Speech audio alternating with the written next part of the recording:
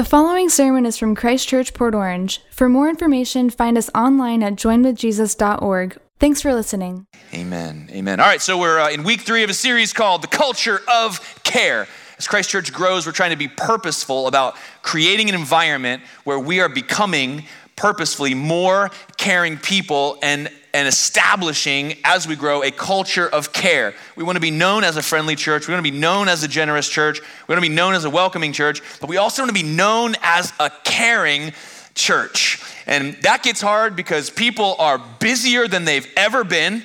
We are more aware of need than we've ever been. We have more commitments and more things to be stressed out about. And so when we start talking about building a culture of care, it's easy for all of us, myself included, to go, how can I do more? Anybody else feel like that? We're gonna ask you to care. I can't even care for me. How am I gonna care for other people? And so this series has been all about helping us to build this culture. We started in week 1 with perspective. We wanted to have God's perspective on the world, on the reality of suffering. Care has as its backdrop suffering, and so we had to kind of talk a little bit about where suffering came from and why it's here, and how God's gonna use it, and how he never wastes it, and how it's an opportunity through care to show God to other people. It was awesome. If you didn't listen to it, go back and listen to week 1. Last week in week 2, we talked about proximity and how God is always moving toward us. He was with Adam and Eve in the garden. He moved by his spirit. He raised up people through the Old Testament. He ultimately came into the earth through Jesus, and then he cleansed us so that he could dwell in us by his Holy Spirit. He's always near, and that's what we're supposed to be, near. We don't always have the right words. We don't know what to say or to do, but when we come close to people, we begin to exhibit and incarnate the love and presence of God. So that's a big component. This morning, we're jumping into part 3 with another P word, and that is preoccupation. Can somebody say preoccupation? That's a lot of syllables. Preoccupation. I want to talk to you about preoccupation, and to do that, I want to jump back to 1 Peter chapter 5, which we have been in. You'll already recognize that pain, stress, anxiety, suffering brings with it a preoccupation. I mentioned this last year, but I was doing a little renovation of our front porch. We have a 100-year-old house, and there was a bunch of trim that had been cut out and was missing. And so I was adding some pieces of trim molding that I harvested back in, and I was using a nail gun into hardwood with nails that were too long, and I'm holding this new piece of trim, and I shoot a nail, and it goes into the wood, and then comes right back out and through my thumbnail. I was rather preoccupied. Pain has a way of drawing all of your attention to the source of your pain, doesn't it? Now, when that happens, it's more of an immediate shock than it is pain because our body doesn't kick in right away. You know that? The painful part was not the nail going in. It was pulling the thumb off. That was the painful part, right? Some of you are like, enough. Okay, I cower before you, sorry. Yeah, so it hurt. And for like days on end, weeks on end, I was like aware of that thumb. I was like careful. Every time you reach in your pocket or you grab something, And so pain has a way of preoccupying us. And the same thing happens with our stress, with our anxiety level, with relational conflict. The things that we walk through, that we suffer with, they become the things that we immediately wake up thinking about in the morning. How many of you guys are morning preoccupiers? I am. As soon as my eyes open, 7 things flood my mind. Some of you you're preoccupied and you can't fall asleep. You got any of those people in the house? You're a little slower to wake up, but at night you're like thinking of all the things, laying in bed, can't fall asleep. Meanwhile, your spouse is like out like a light. That's the Jarvis household right there. So Tiffany's she worries at night and I worry in the morning. We have all the times covered. You get preoccupied. And so as we are trying to just manage our own stuff and work through the stuff of life, here we are then trying to add a layer of care for other people. And it can seem impossible. Like, what are we supposed to do to care for other people? If you're like me, and I assume that you are, when I wake up, the first 10 things I'm thinking about, they're all just me. I mean, I'm thinking about me, and also me. And then I hear kids calling daddy, and then they jump into the top 10. But it's mostly just me up there. And so I'm preoccupied with all these things that I got to do, all these things that I'm juggling, all the stress that I'm experiencing. And then inevitably we have things thrown into our lap of things other people are suffering with and need help with. And we go, how do I help? And so this morning, I want to talk to you about preoccupation in a way that I think will transform your perspective and will actually not only motivate you to help, but increase your capacity to help. We're going to talk next week about priority. We're going to talk about actually creating a life that makes space for you to help, but that's not what today is about. Today we're going to talk about a preoccupation that will surprise you from 1 Peter chapter 5. and that when you understand it, it will create in you the motivation to care for people when maybe you feel like there's nothing more you can give. Well, now there's a heart there. There's something that's got you moving, and increase your capacity to care beyond what you think you're capable of. And so I want to give these two things to you as we turn over to 1 Peter chapter 5. I'm going to pick up in verse 6. It's on the overhead, or you can look at it in your Bible or on your device. 1 Peter 5, verse 6. Humble yourselves, therefore, under the mighty hand of God, so that at the proper time he may exalt you. You have to get low to get under. Do you know that? But there is no better place to be in the world than under the mighty hand of God. They got enough things coming at you and coming over you and coming on you. You want to be hanging out under the mighty hand of God. That's half the battle right there, is not feeling like you are the only one responsible, but coming to God and under God and being under the mighty hand of God to receive his protection and his provision and his empowering grace. Amen? And that's just good wisdom. How do we do that though? Verse 7, casting all your anxieties on him because he cares for you. We're going to talk about what that means and how to do that. Verse 8 says, be sober-minded, be watchful. Your adversary, the devil, prowls around like a roaring lion seeking someone to devour. You're like, if I didn't have enough problems already, now I got a devil trying to eat me. Getting stressed out just thinking about it. Resist him, verse 9, firm in your faith, knowing that the same kind of suffering are being experienced by your brotherhood throughout the world. This is the human experience. You're not being targeted. You're not being forgot about. You are not susceptible. God has not overlooked you, or he is not attacking you. This is the world in which we live. Verse 10, after you have suffered a little while, the God of all grace, who has called you to his eternal glory in Christ, will himself restore, confirm, strengthen, and establish you. To him be the dominion forever and ever. Amen. God, we thank you for your word to us. It's been read in our hearing. Would you please, by the power of your Holy Spirit, anoint it to our ears, that it would be powerful to transform our thinking, our feeling, our speaking, and our doing. In Jesus' name, amen. So as you guys know, I've said this before. If you're new, I'll say it again. I am not a stressed out person. I typically don't get anxious about things. I joke with my friends that my worrier is broke. I came that way, nothing happened. You can ask my parents. I've never been a worrier. I don't get stressed out, and I don't get angry, resentful. I just am kind of like a go with the flow. Anybody else a little go with the flow people? And I know we're annoying to you. I know, because most people, the number one topic that Christian people ask when they're asked, what would you like to hear more sermons on? The number one topic every single time, anxiety. So the human experience is one of anxiety. And so I typically don't experience anxiety, but I tell you what, I sure did this week. And it started with a trip to the dentist. I did go to the dentist. Well, I did. Let me explain. So we have 4 children, and everybody does not like going to the dentist, and we have not been going to the dentist. 3 of our 4 children have been to the dentist, but it's been like 3 years or 4 years since we took our kids to the dentist. So we're already feeling like guilty as parents. They don't want to go. It's expensive. But we purposed last year, like, we have to take our kids to the dentist. This is ridiculous, okay? We're going to overcome our fears. We're going to put our big boy pants on. We're going to get dental insurance, and we're going to take the kids to the dentist. So last year, at the close of the year, I got dental insurance, and then I called my dental insurance, and I said, where can I go to the dentist? And I got a recommendation from a friend, picked a dentist that was 30 miles away, made an appointment, and this is back in like April, May. I make an appointment, and they're like, we can see your kids in July. So I make an appointment, finally, month after month of this year, like not making an appointment. I'm gonna do it. I finally do it. They're like, July. So we wait 10 weeks or whatever to take the kids to the dentist. I volunteer, I don't know what I was thinking, to take all 4 children to the dentist in the same day by myself.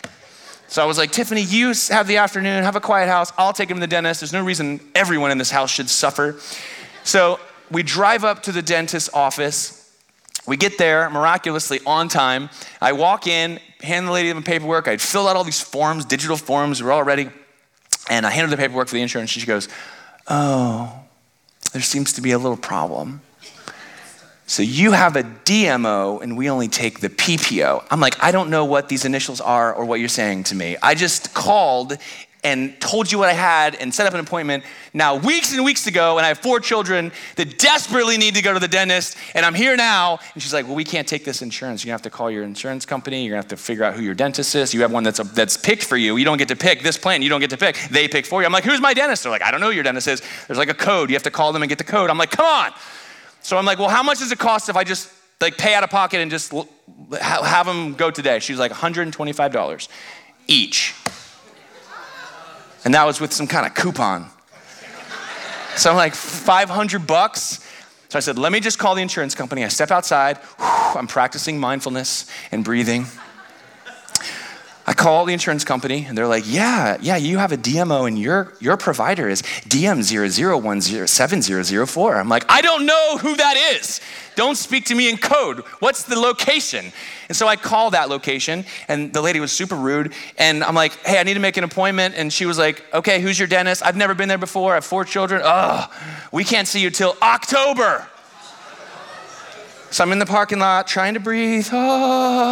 So then I call Tiffany, and Tiffany knows I'm stressed out when she answers the phone and I don't say anything, which doesn't happen very often. She goes, hey babe, and I'm like, So I'm in the parking lot, it's hot, the kids are in the car, they're tapping on the glass, I'm trying to figure out what I'm gonna do. So finally I'm like, you know what? I did all this work, I got all this insurance, set everything up, I can't wait till October, I'm gonna go just pay the money and get the kids seen. That's a lot of money, but I'm gonna do it. So I walk back in there and I'm like, I got to the bottom of the insurance thing. We know who our provider is now, but we're just gonna go ahead and pay out of pocket and have them seen today. And she goes, oh, I'm sorry, we already moved everybody up.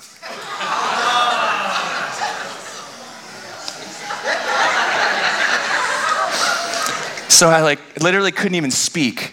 I couldn't even say thank you, have a nice day. I was like, I couldn't even make eye contact. I felt like my eyes were yelling profanity. That's how bad I felt. I was so angry. So I'm getting in the car and I'm just like, I can feel my heart pounding and I'm flushed and just angry and I have no words. And then I call and I'm like, I don't want to go till October and I don't like that lady on so I call the insurance company. I'm like, change me, whatever, just put me with somebody else. So she puts me with somebody else, gives me the number, I call them and I get a voicemail box. And I leave a message. I've yet to have that message returned. We have no plans for the dentist after all that. And that's all I could think about. And it was already a busy week. And not only that, I mean, that's this anger that comes from anxiety and this stress from the dentist and the kids and their teeth are probably rotting in their mouth, you know? I'm like, terrible parent.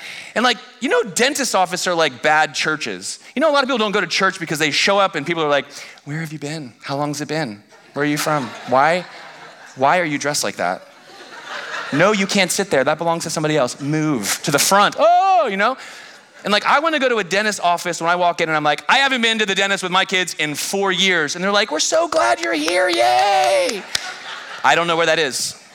So we're just trying to be that for Jesus, but I don't know where the dentist office is that's like that. And so I got all this anxiety and all this stress and I'm feeling like a bad parent. And then last week was Passion Camp. It was for middle and high school students, 4,000 middle and high school students coming to Daytona Beach from all over the Southeast and Texas. And they're coming to meet with Jesus. And my daughter is a rising 7th grader and she's going to Passion Camp for the first time. And I'm so excited for her. And so we got her all registered and I realized this is gonna be one of the first times where she's in this big, huge crowd of people and there's no parents around. She has some chaperones and she's part of a group that's going, but I had that nervous dad feeling, you know? And she's 11, she's our oldest. And so all this nervous dad energy, that's all new for me and it's all coming. And I'm like Mr. Don't give the kids a phone. I throw it out there all the time. And I know some of you parents, you gave your kids a phone. I'm so against kids having phones. I want to register the domain, don'tgiveyourkidasmartphone.com. I want to be the person that's don't do it. And so I'm always no phone, no phone, no phone, no phone. But I'm my daughter now is going to be in this environment and I don't know if I can't find her. And so I decided I'm going to get her a dumb phone. I'm going to get her a flip phone. So I roll into Verizon on a Monday and I'm like, I need the dumbest phone that you have. Just give me just a flip phone that costs nothing, it does nothing. I just need a dumb phone for my 11-year-old. So we're okay, and we pull the box out and I'm teaching Evie how to 9 text. Remember that? Knit, knit, knit, knit, knit, knit, knit, knit. So being born in the 80s was like helpful for a hot minute. So anyway, I get her the phone, I get it all set up, I give her the dumb phone, and I'm feeling pretty good. It's day one of camp, she's up and she's ready to go, and she walks into my room at like 6:30 in the morning, and she goes, Dad, this phone has YouTube. What? She gives me the phone. Yeah, it's preloaded with YouTube and Google on this dumb phone. You have to text your search in and you can get on YouTube. So I'm like, how do you uninstall this thing? You can't. Doesn't uninstall. So I march my way right back into the Verizon store with my super smart dumb phone, and I'm like, hello, this has Google and YouTube. And the lady's like, oh yeah, all of them come with that. I'm like, that's what I didn't want. I don't want the internet. I don't want my child to have access to the internet. Do you understand? And so you know what she says? She says, the only phone that you can keep your kids off the internet from is a smartphone. She says you need an iPhone. I'm like, I was just here yesterday, okay? I got the dumb phone. I told you why I wanted the dumb phone. So she gets me the iPhone, which happens to be free. They're just giving this stuff away. So they give me the iPhone, and then she shows me how to like lock it down, screen time, shut everything off. All the apps are down. You can't delete, you can't download, you can't do anything. There's nothing. It does nothing but make phone calls and text messages. And I've got this little, and I'm still nervous. I'm like, when I was a kid, I figured stuff out. She will too, and they're all smarter than me at this point, you know? And so I'm like, I'm giving her the phone. I'm not feeling comfortable about the phone. I hand the phone off to her, and we get home, and I go to call her. Bling, ding, ding. It doesn't work. Now, we lead a busy life. We have 4 children, full-time ministry, lots of irons in the fire. Our girls created businesses during COVID. We're trying to juggle all this stuff. The house is breaking down, all the stuff I got to do. And now I'm going back to Verizon for the 3rd time. And they tell me that I got to call tech support. So then I get on the phone with tech support. I talked to 3 people on tech support for an hour and a half, and no one can get this phone to work. And finally, the guy who I finally talked to, he goes, we're going to try to run an update, and if that doesn't work, we're going to have to escalate you to a tier 2 supervisor. And I'm like, I'm about to escalate this situation myself. I was losing it. I'm losing my mind.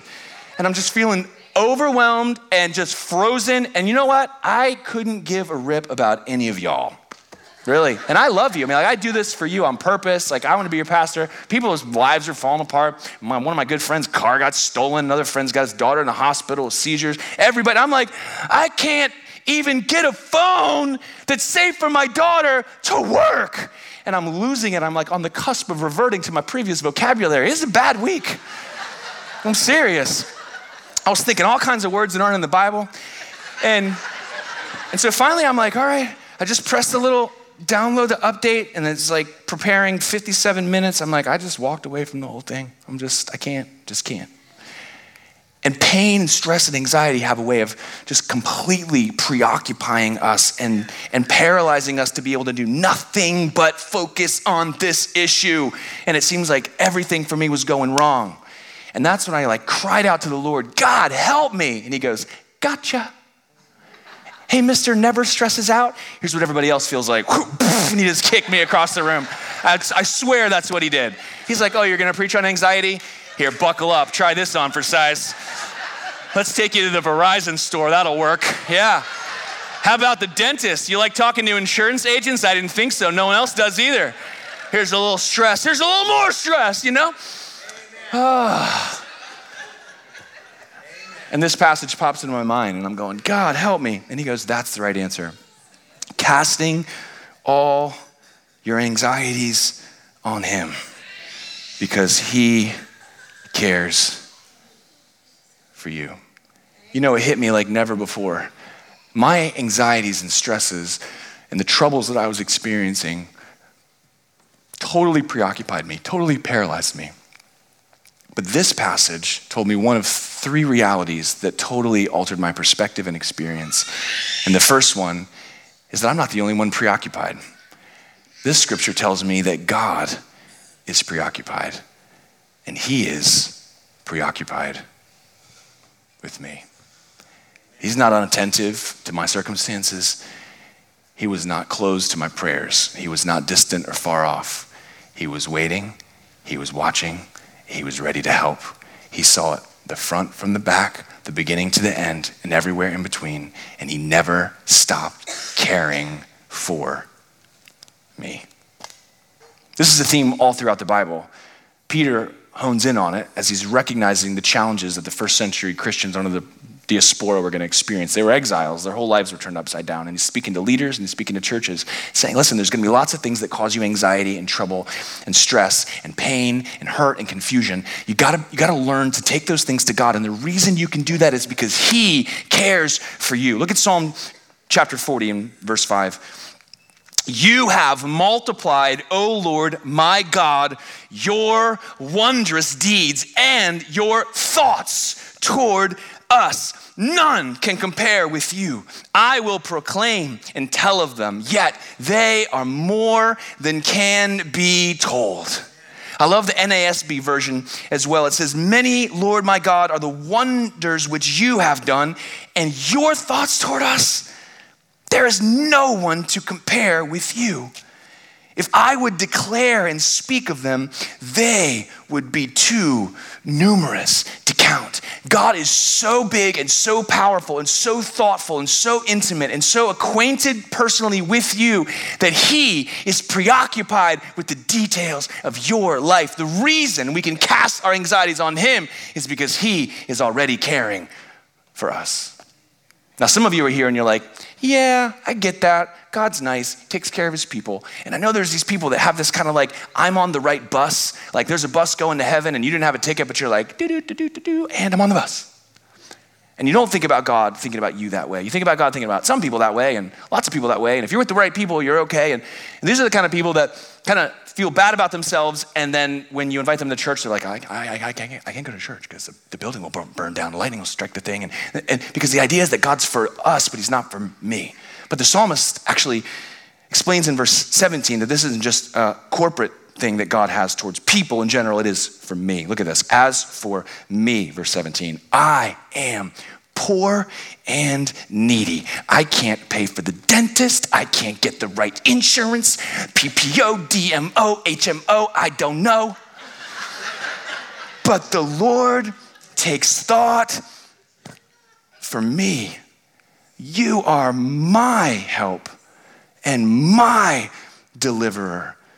Do not delay, oh my God. Think about the capacity of God and his thoughtfulness. The psalmist in 139, David writes in verse 17, how precious to me are your thoughts, O God. How vast is the sum of them. If I would count them, they are more than the sand.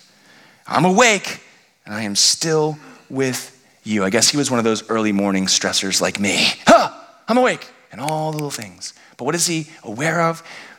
The incredible, exponential, multiplied thoughts about God. They're more than the sand. Now, I don't know if we should take that literally or euphemistically. I don't know. But if you think about it, the sand, that's a lot of sand, isn't it? I read an article some years ago about a group of scientists that wanted to estimate the number of grains of sand on the earth. Now, you can't count them. You'd die before you got even a fraction of the way through them. And you can't pass that work on for progeny. It would take too long. And so they got a tablespoon of sand. And then they used a supercomputer to count all the grains in the tablespoon. And then they were able to take the size of the tablespoon and quantify that into larger and larger sizes, and then use that to estimate on the top surface soil of the earth, all the way around, land mass, all that. They did all these calculations, and they discovered that the grains of sand on the earth somewhere estimates 10 to the 18th power, or 10 million trillion grains of sand. That's what that looks like. Now, we can't hold on to a number that big. You can't even get handles to go, what is that? I mean, what is 10 million trillion dollars? I mean, except for the national debt. That's one way of thinking about it. But even then, it's hard to quantify how much is that each. So we have 10 million trillion grains of sand, 10 to the 18th power. Now think about this for a second. If you were to take your life, which on average, by the time the New Testament was written, was 70 years. The average human lifespan, 70 years. Some are stronger than that, grow older than that, but let's just take 70. Then your life consists of 10 to the 9th power seconds. You see that? Or 10,000 million seconds. Now, if God's thoughts are like the grains of the sand, and if you live for 10,000 million seconds, in first service, I actually said then God's thinking about you 2 times every second for your whole life. And then a really smart engineer said to me, actually, your math is terrible. That only gets you 20,000 million, not the 10 million trillion. That means God's having to have 1 billion thoughts a second towards you. Now, even if you divide that by the 8 billion humans that are on the planet, that's still a lot of thoughts. That's more thoughts about you than you have about you. And this is the disposition of God. He is preoccupied with you. This is why prayer is so powerful when you understand it. Prayer is so powerful because when you take a moment to actually talk to God, you are encountering a God who's already been aware of your situation, mindful of what you need, mindful of how you feel, 1,000 situations that are answers to prayer, wanting to hear what you have to say, wanting to answer your prayers, wanting to comfort you. And his thoughts are just 1 billion miles an hour in your direction. And whenever you pray to him, that's when you get to connect with his thoughtfulness because he's preoccupied. And I don't know if you understand the critical nature of this. I mean, the psalmist would go on to say, like, what is mankind, that you are mindful of us? Or a son of man, like just one dude, like me, just one person, that you would think of us in the vast array of all the things. Like God's keeping the whole universe kind of moving. I don't know if you know this or not.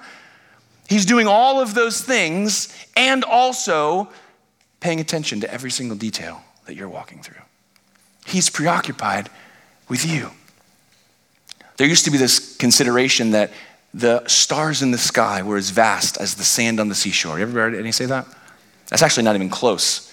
The same scientists estimate the stars in the visible universe, the observable universe, and here's the number: 70,000 million stars, or 10 times 7 to the 21st power.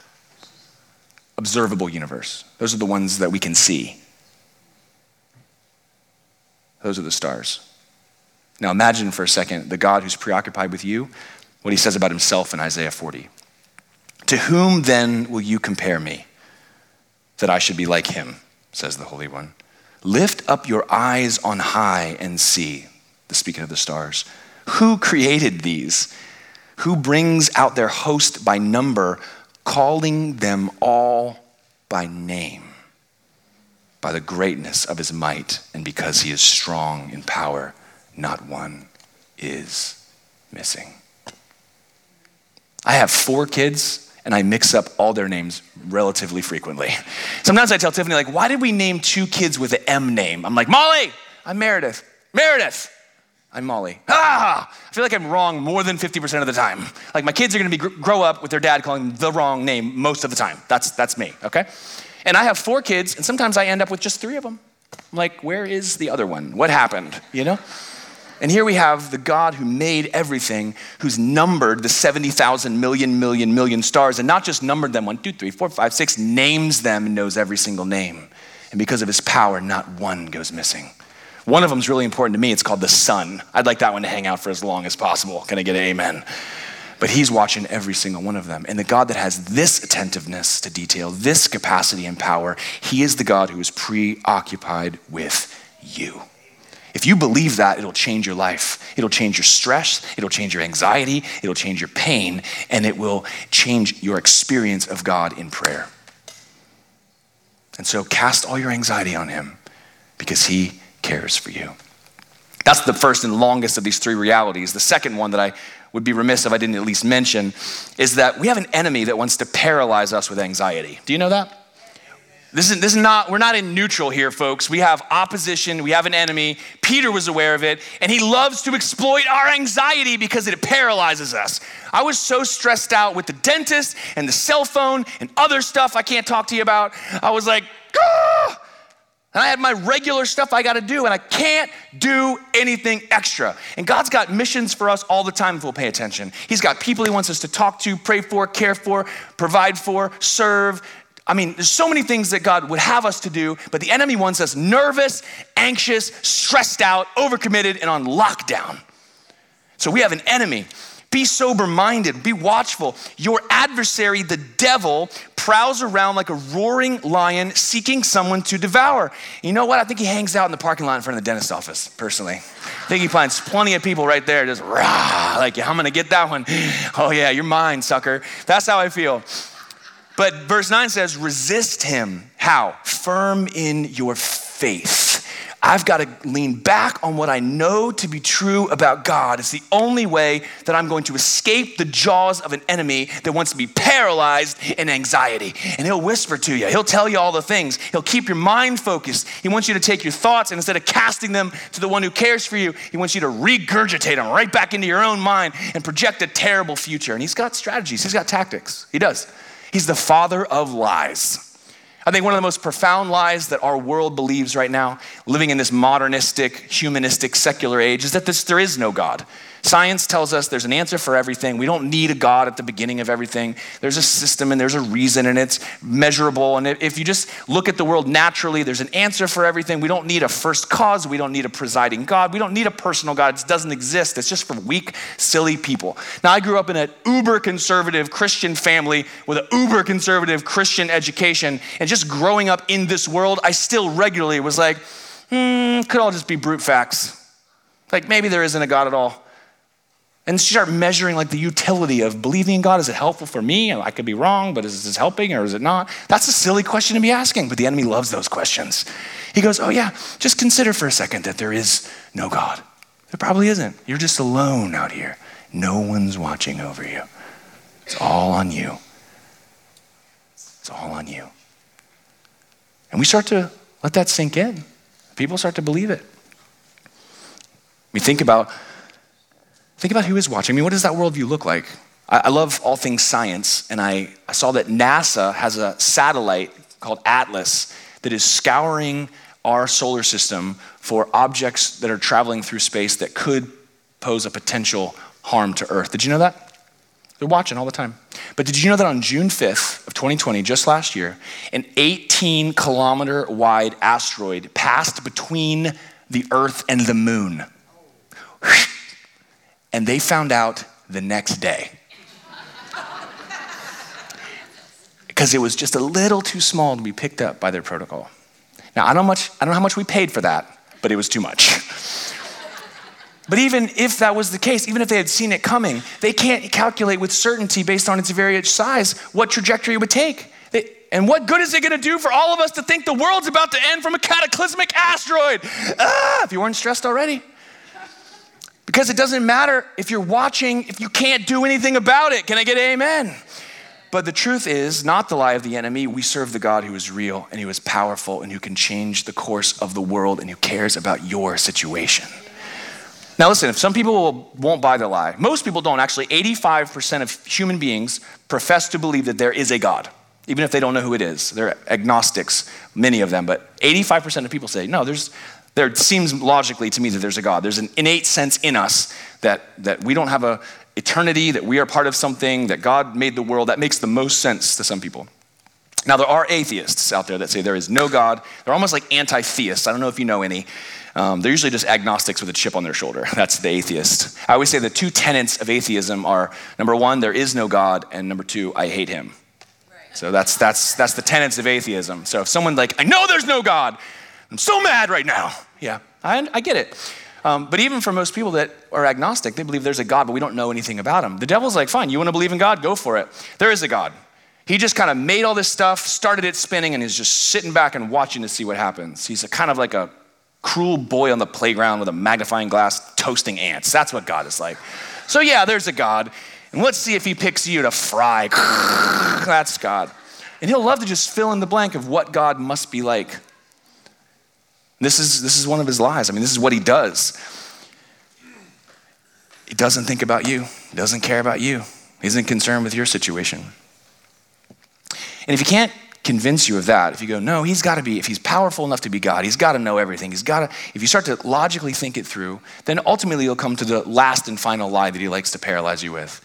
Yeah, there is a God, and yeah, he knows everything, and yeah, he knows everything about you, and he's mostly mad at you, you little jerk. You selfish, self-centered little jerk. You only care about yourself. You screw up so bad. You never do what's right. You're such a failure and a disappointment. When God looks at you, he is disappointed, disgusted.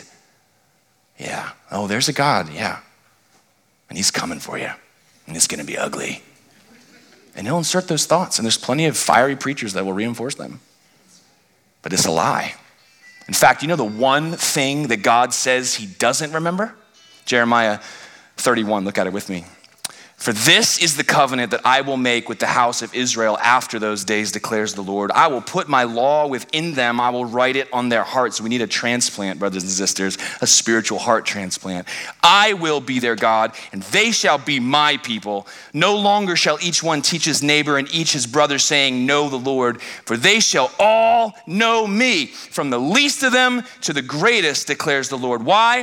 For I will forgive their iniquity, and I will remember their sins no more. God says, yeah, I see you. I see your problems. I see your mistakes. I see your failures, and I'm going to clean it up. I'm going to take it away. I'm going to forgive it. I'm going to remove everything that stands as an obstacle between you and me being one-on-one forever. And he did that by becoming into our broken, stressed out, nasty, brutish world. And he lived a life like us, and he died the death we deserve. And then he gives his life through his power over death in the grave and resurrection power. And for every person that puts their faith in Jesus, he cleanses us, and we become a temple of the Holy Spirit, and he never leaves us, and he never forsakes us. That's who our God is. He knows everything and chooses not to remember the things you've done wrong.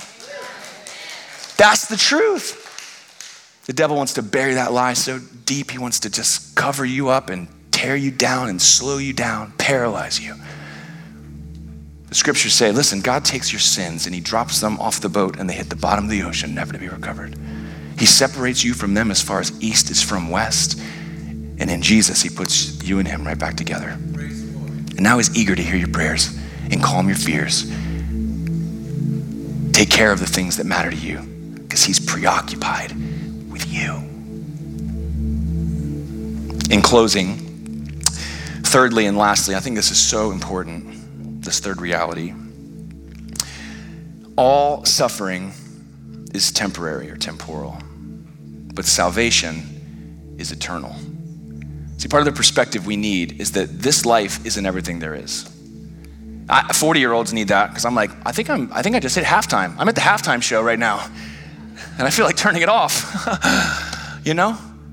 And maybe some of you are in the fourth quarter. Maybe some of you are in overtime right now. I don't know how you feel about your experience on earth. And maybe you're experiencing more suffering, more pain, more anxiety than ever before. You have more people to care about, more things that are uncertain, and more perspective on the world as it is, and more questions about what the future is going to hold. And maybe your stress level is going up. But I love that Peter says to us, listen, this suffering that we're all enduring together, it's just for a little while. It's just for a little while. After a little while, he says, the God of all grace, who has called you to his eternal glory in Christ, will himself restore, confirm, strengthen, and establish you. To him be the dominion forever and ever. That's the God that wants to walk with you every day, that wants to work through your anxiety with you, that wants you to bring your troubles, your specific troubles. He wants to hear prayers like, I feel like a bad dad. My kids' teeth are falling out. I'm so stressed out. I'm so mad at insurance companies and receptionists. And he goes, well, don't worry, those are all practice teeth anyway.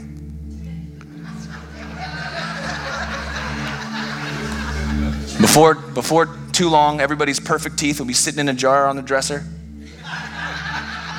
And it won't be too much longer after that before we're all getting brand new bodies and brand new teeth. And praise God, there's no dentist in heaven. Can I get an amen? Woo! Because there's perspective to be had, because all suffering is temporary, but our salvation is eternal. And the care that God wants to bring to us it comes in the form of salvation. Listen, all of us need saved from sin. All of us need saved from wrath. All of us need saved from final judgment, from destruction, the second death. We do. But we need saved from insurance bills, and we need saved from drama in relationships, and we need saved from hurricanes, and we need saved, you name it. There's so much salvation that we need. We need deliverance out of breakups and heartaches and fear. We need salvation over and over and over. And our salvation is experienced through the God who is near. And that God revealed in the scriptures is totally hung up on you. I start to wonder, what is it that would make God so preoccupied? Is it just because his brain's like a supercomputer and he's just aware of everything, and so he's just running a program and he's just aware of all of us? And I don't think it is, because I remember in my human experience, there was one period in time in my life when I find myself so preoccupied that I couldn't keep my head on straight. And you know what it was? It was when I fell in love with my wife. I met her and I was super attracted to her. And then I was having these conversations with her, and when she expressed that she was interested back in me, it was mind blown, little parade in my heart. There was music playing everywhere I went. And I couldn't think about anything. I couldn't think about school. I couldn't think about work. I couldn't think about eating. All I could think about was the next time I was gonna get to see her, and the next time I was gonna get to talk to her. I was totally preoccupied. You know why? Because I was in love. And whether you believe it or not, or you can accept it or not, the God of the universe is so madly in love with you that he can't stop thinking about you. He gets it when the dad of a rising 7th grader is fearful of what his daughter's gonna see or read or hear in that brutish, dirty internet out there. And I don't wanna be disconnected from her, and I don't wanna not be able to reach her, but I don't want her to have access to what I know is punishingly evil and could destroy her life. And I cry out to God, and what I know in that moment is that love I have for her is just a little speck of the love he has for me. It's a little inch of the love he has for you. He's madly in love with you, totally preoccupied, and he's ready for you to bring all of your anxiety to him so he can calm you down, so he can fill you up, so he can empower you, to give you the motivation to kind of be a person that's like your Father in heaven, so eager to care and to do what you can and to walk in love and in faith and in boldness and in self-sacrifice. Listen, if you try to add caring for other people to your already stressed out life, it will crush you. But if you bring your stressed out life to a God who's preoccupied with you, that interaction, I guarantee, will transform your experience as a person. And then he will fill you up to show you who you should help and when you should help and how much you should help and when it's time to let somebody else do that. This is what God wants to do with us and for us. But we weren't made to live these stressed out lives.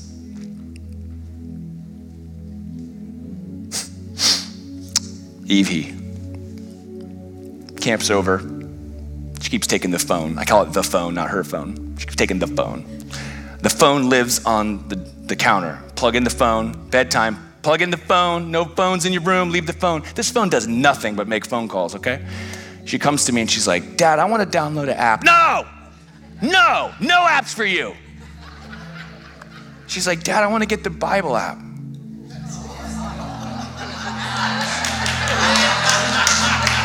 She did. Yeah, you can have the Bible app. But I started unlocking her phone to download the Bible app, and I'm overwhelmed. I can't make her want to read the Bible. I can't make her want to download YouVersion and not TikTok. But God's got her heart. He's the only one that can do the thing I worry about the most. And whether that's your children or your paycheck or your health, there's only one God that can handle it.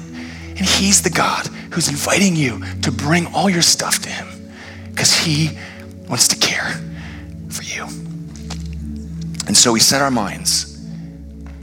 We walk with God. Psalm 48:9, we have thought on your steadfast love, O God, in the midst of your temple. That's all we've done this morning, you know that? We've just spent a little bit of time thinking about God's steadfast love in the midst of his temple. Isaiah 26:3, you keep him in perfect peace, whose mind is stayed on you because he trusts in you. Listen, there's some of you I know this morning who are here and you just didn't know God was like that. Maybe you're not a church-going person. Maybe you're you're a self-proclaimed agnostic, or maybe you're an atheist and I ticked you off a little bit, I'm sorry. But you're being introduced to the God, the only God that's revealed himself right here. And if his testimony is consistent and true, then this is who he truly is. And this is how he truly feels about you. And he wants to close the gap between you and him. He wants to forgive everything you've done wrong. He wants to heal every evil thing that's happened to you. He wants to be a father to you. He wants to be a God and a provider. And he wants to walk with you through everything life has to offer.